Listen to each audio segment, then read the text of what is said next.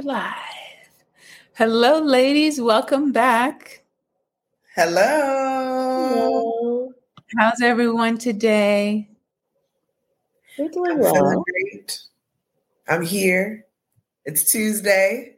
It's 10 a.m. Hey. Where else would I be? Exactly. It's TMI Tuesday. Yes. Well, welcome everyone. This is episode 8. This is part 2 of our men's health special. As you know, June is Men's Health Month, and we've been celebrating all month long here on YouTube, your favorite podcast channels, and of course, our Instagram page. We're very excited about this 2-part series and honored to bring it to you as 3 daughters. You can consider this month dedicated to girl dads. As a reminder, this show is for educational purposes only. The opinions expressed are our opinions alone. They are not a representation of any of our affiliations. If you're experiencing a medical emergency, you should seek medical attention and medical guidance from your healthcare provider. This is going to be a little bit different than our usual show. So this is a medical podcast. We'll be using medical terms for body parts in this episode. If you have children who you are not comfortable hearing those terms, then now would be a good time to stop listening. However, we encourage you to consider the benefits of the topics we'll be discussing today as a way to engage in very important conversations that promote health literacy. The younger, the better. Mm-hmm. So this is episode 8. So this is, we're in 2 months now, and we thank you so much for all the positive feedback we've received. We hope that you see it coming to fruition. And we thank you for your patience as we continue to navigate this social media space and find our comforts, our sweet spot. Mm-hmm. If you're just joining us, we're still nurses. Yes, that's the other disclaimer, right? But, our social media content, digital creation skills, they're growing. And so hopefully you can see that. So if you're just joining us, every episode we mention what we call TMI takeaways. And these are just some of the things we want you to have learned and walk away with by the end of the show. Today's TMI takeaways are what is testosterone, what it means to have low T, and what you can do about it. We're going to talk about what is urology, who are urologists, and why are they important to men's health. Diet and weight management, how they impact men's risk for obesity, diabetes, high cholesterol, heart disease, high blood pressure, and sleep apnea. That sounds like a lot, but believe it or not, all those things are commonly found in one person. Mm-hmm. And then, and these topics, we're really honored to bring these to you because these came from our audience, our male audience. And so we thank you for that. Remember that you're just as much a part of this show as we are. We welcome your questions and your topics of interest. We look forward to addressing them in future episodes as well as on our social media platforms. Alicia's going to start us off by telling us about testosterone. You got it, Kimberly. So I'm going to start us off with testosterone and how that affects men at different stages of their life. So, I always got to give you a little story. So I always think back in school, and when I think back about my childhood, we always learn men have testosterone and women have estrogen. But, no one really talks about what that means and how those hormones actually affect you and all of those things. So we're going to break it down today on the TMI Melanin Initiative.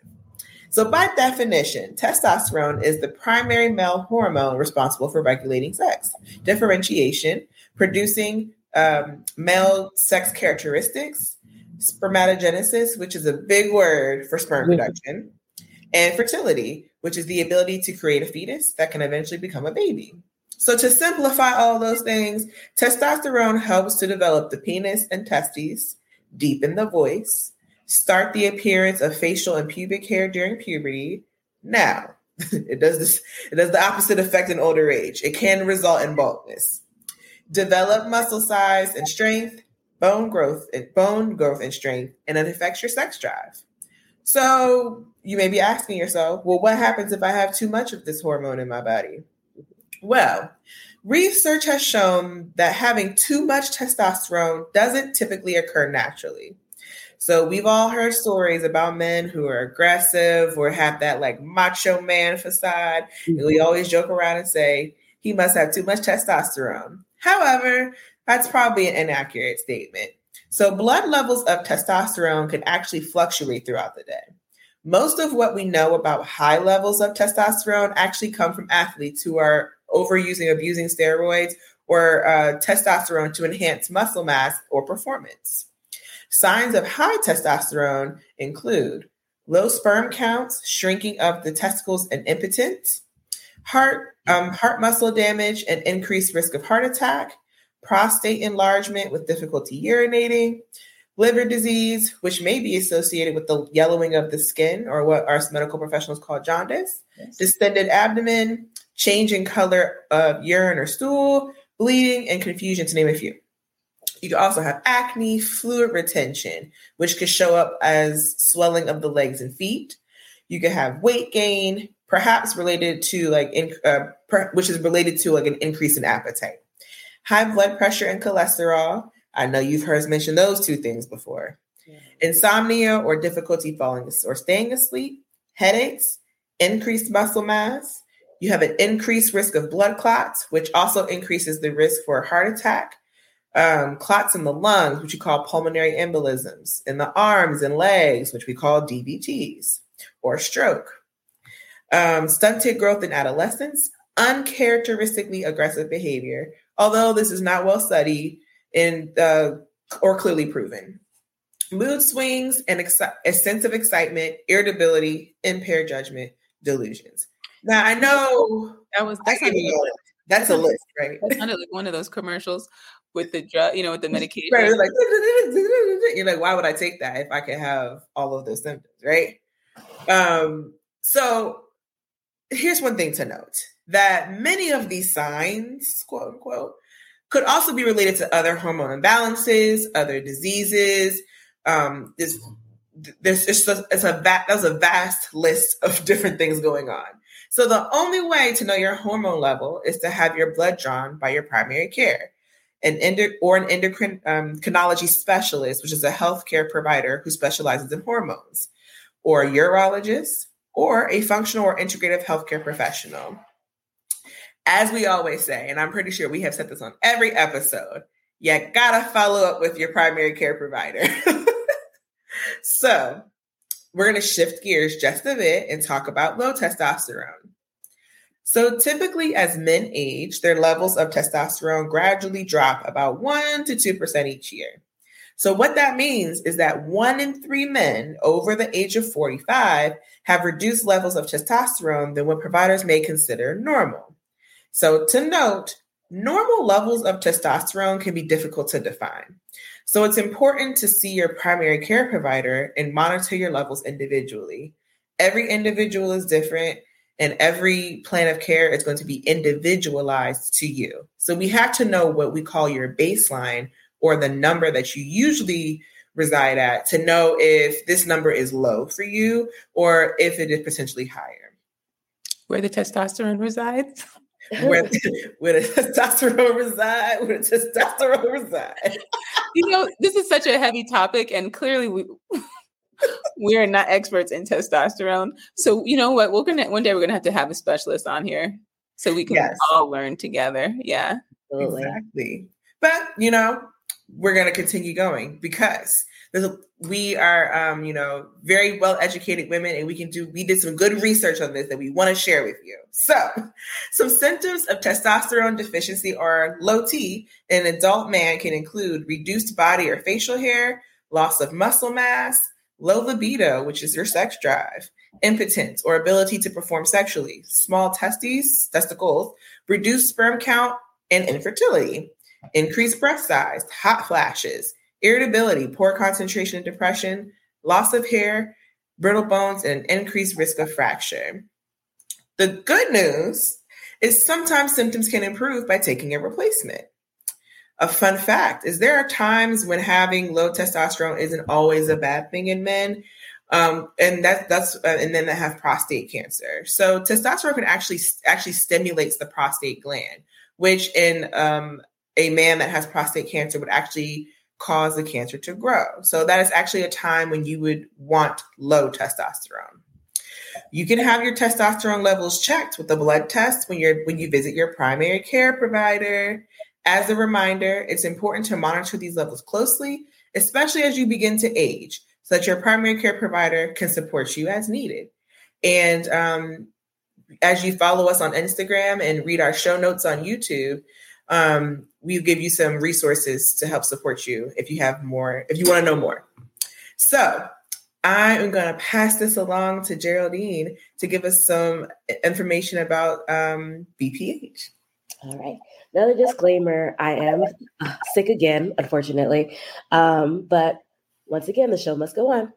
So I know you mentioned a lot of information, Alicia, great information.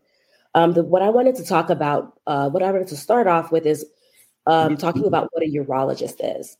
So we typically hear, men typically go see a urologist. So basically, a urologist is a doctor that specializes in conditions that affect the urinary tract in men, women, and children. And they kind of specialize in the diseases that affect the reproductive system. Although they can technically see everyone, for the purposes of this episode, we're going to talk about their role in men's health. As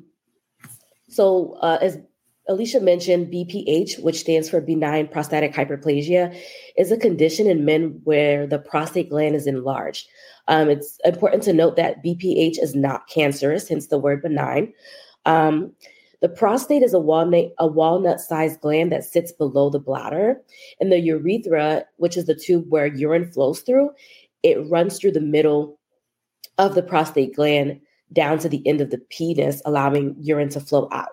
So the prostate also has a role in reproduction, producing fluid that makes up a portion of semen volume as well as protecting the sperm.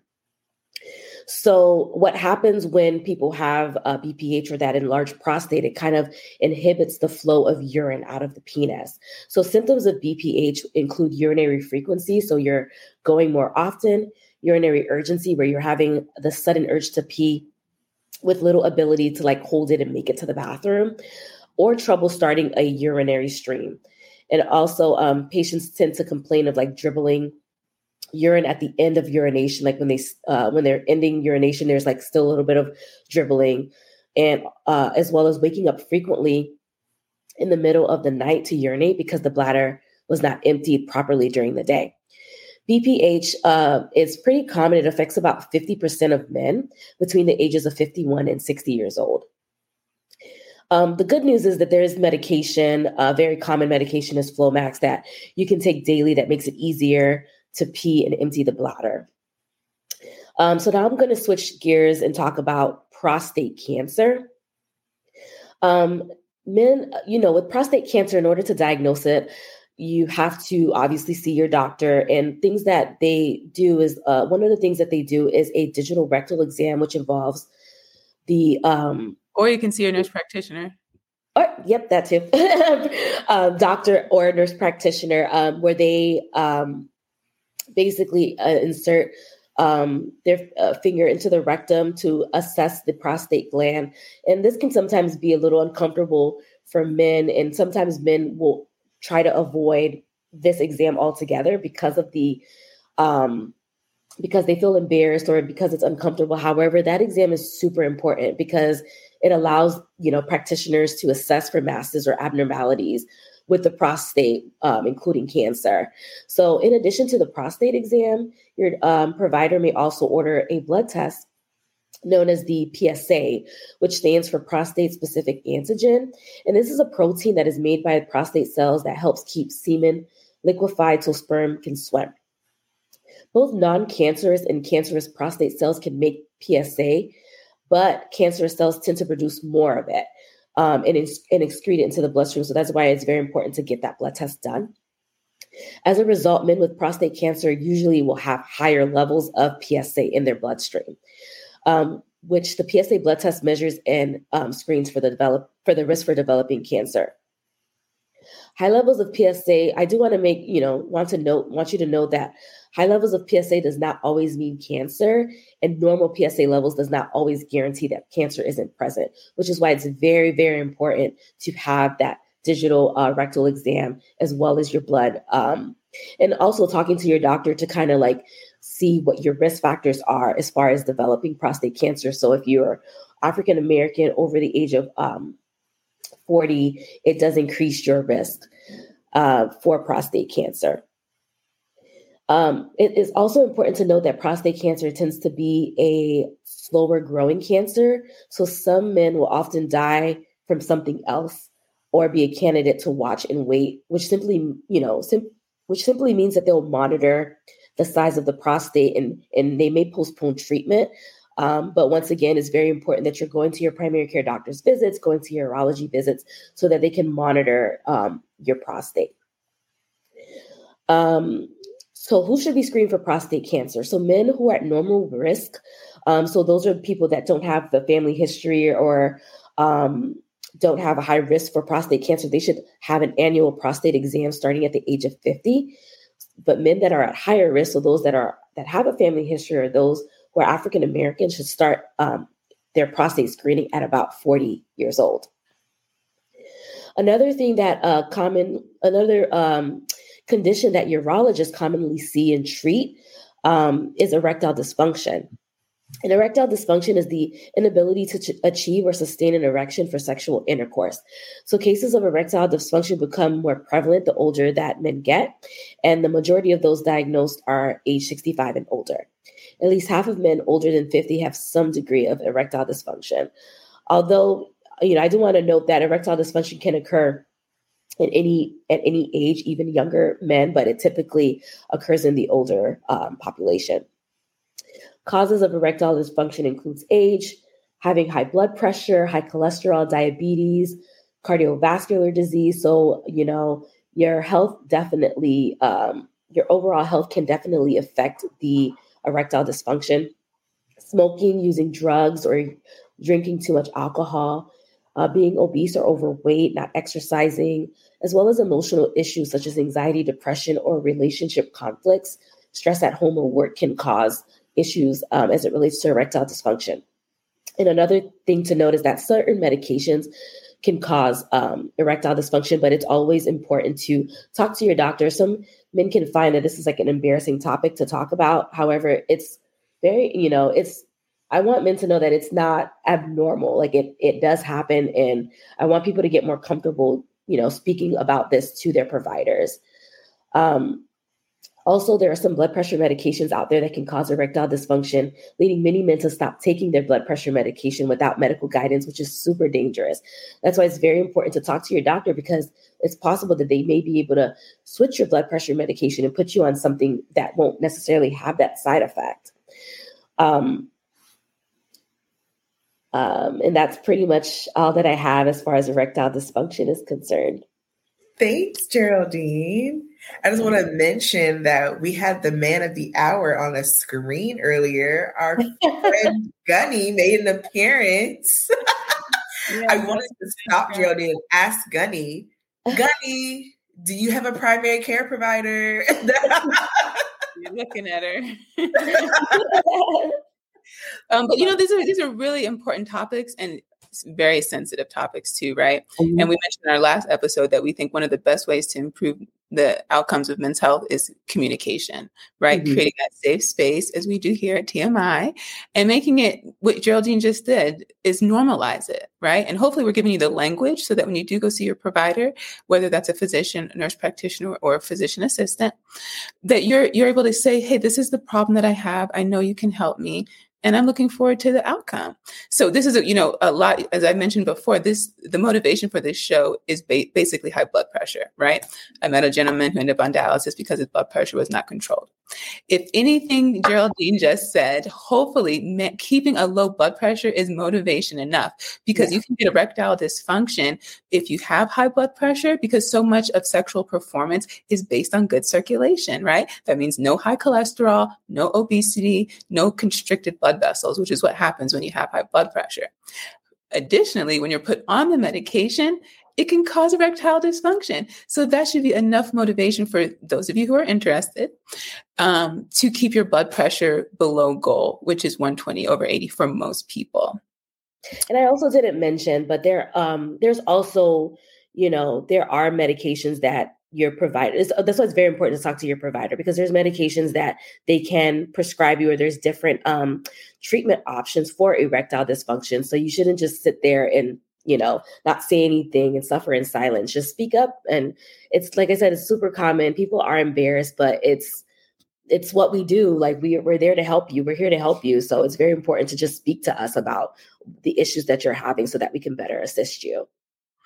And, every week we ask you to tell a friend, to tell your grandpa, your parents, this show included, because if you're not aware, our adults that are 65 and older actually have some of the highest rates of sexually transmitted infections, because we haven't been targeting them when we talk about safe sex and the consequences of not practicing safe sex.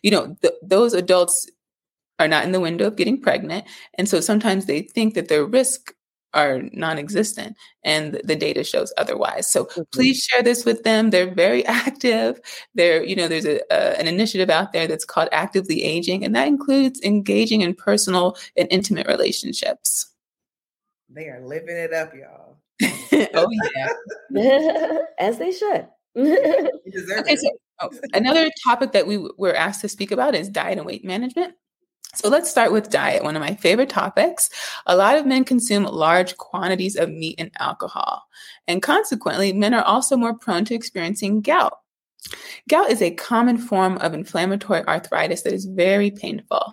It usually affects one joint at a time, often the big toe, and there are times when symptoms get worse, which we call flares, and times when there are no symptoms at all, which we call remission.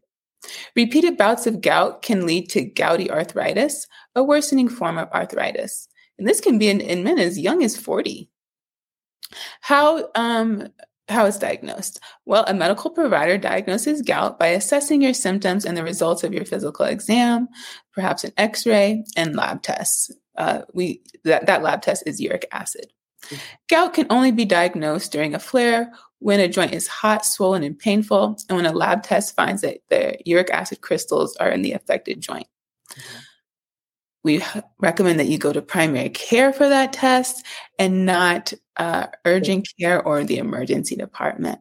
Now, obviously, if you're in a lot of severe pain, we don't want you to suffer in silence. So we would prefer you go to urgent care, because they can handle that easy, quickly, send you back home, as opposed to filling up space in the emergency department if you don't have other things going on. Okay, always listen to your body. Mm-hmm. Common treatment. So treatment for flares consists of non-steroidal anti-inflammatory drugs that we call NSAIDs. This includes your ibuprofen, steroids, and colchicine, which is specifically used to treat gout. Lifestyle modifications or behavior changes that you can make to reduce your risk of gout or if gout flares is by changing your diet and lifestyle, such as losing weight, limiting the amount of alcohol you drink on a daily basis and a weekly basis, eating less purine-rich foods like red meat or organ meat. These may help prevent your future attacks. Changing or stopping medications associated with hyperuricemia like diuretics or water pills may also help. Increased weight can increase the risk for diabetes, high blood pressure, high cholesterol, which impairs blood circulation and can directly impair sexual desire as well as performance. So let's talk about sleep apnea. I think we've mentioned before that I'm a night nurse, so I talk about sleep apnea a lot. And one of the most common things I find is that people don't actually know what it is. Yeah. They'll tell me they know what it is, but when I ask them to tell me what it is, they don't know. I'll say it's about 40-60. So sleep apnea is a common condition in which your breathing stops and restarts many times while you're asleep. And this can prevent your body from getting enough oxygen, with the most important organ being affected is the brain and the heart. It puts stress on both of those things. And in fact, the longer you have sleep apnea and it's not treated and that stress on your heart builds up, that can actually be the cause of high blood pressure. Mm-hmm. We've seen that in some people who actually participate in the treatment for sleep apnea don't need their blood pressure medicine anymore. But again, this is with under the advisement of a medical professional. So sleep apnea, we typically call it obstructive sleep apnea. There are different types of causes of why you're not breathing. Obstructive sleep apnea is one of the most common types. Obstructive meaning there's something in the way of that air flowing through.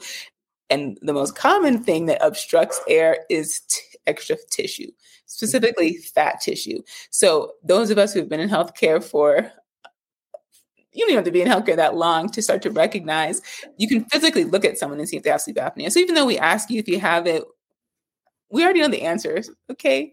So anyway, obstructive sleep apnea is caused by conditions that block the airflow through the upper airways during sleep. For example, your tongue may fall backwards and block your airway. That's why you might notice that if you sleep on one or two or three pillows, or when you're in the hospital, or you have a special bed that you can elevate, that it allows that tongue to relax and it won't block the back of the throat. That will decrease the sleep, improve your partner's quality of life, especially at night, and improve your ability to get oxygen to your important organs. Risk factors for sleep apnea include your age, the older you are, gender, this occurs more commonly in men, family history, obesity, lifestyle such as drinking and smoking, and having large tonsils or a thick neck. Well, that ends our show for today, ladies and gentlemen. To recap, the TMI takeaways for this episode are we define testosterone, what it means to have low T, and what you can do about it. We discuss the specialty of urology and why urologists are important to men's health. And finally, we talked about diet and weight management and how they both impact men's risk for obesity, diabetes, high cholesterol, heart disease, and sleep apnea. In healthcare, there is often too much information and not enough time. Here at the Melanin Initiative, we avoid TMI. By breaking things down into language you can understand, we create a safe space for you to ask your questions and share our nursing perspective without taking too much of your time. Thanks for tuning in. Join us every week for TMI Tuesdays at 10 a.m. Eastern. Anything else you want to say, ladies, before we depart? You've wrapped it up beautifully. We'll see you in July, everyone. Thank you so much for watching. Bye. Thanks for listening to our podcast. We hope you enjoyed the episode and we didn't give you too much information. Join us next Tuesday at 10 for a new episode of the Melanin Initiative.